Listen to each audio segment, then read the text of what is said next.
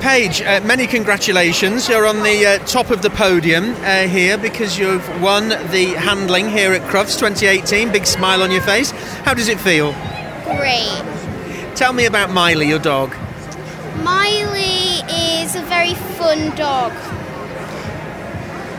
And she's not mine.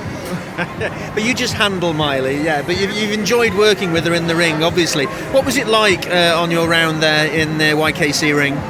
When I went round for win, it was like really exciting because I have won again just with a different dog last year. And I feel really like happy and like excited. What about the training that you have to go through? Well, every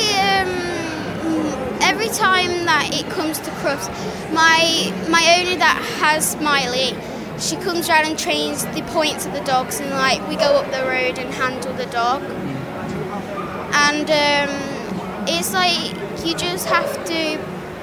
If it's like your dog's being silly or something, just carry on. Why do you like doing the handling, Paige? Because it just makes me feel different. And how long have you been doing it? Till I was 6 or 7. And how many hours a day do you have to practice? 1 or 2.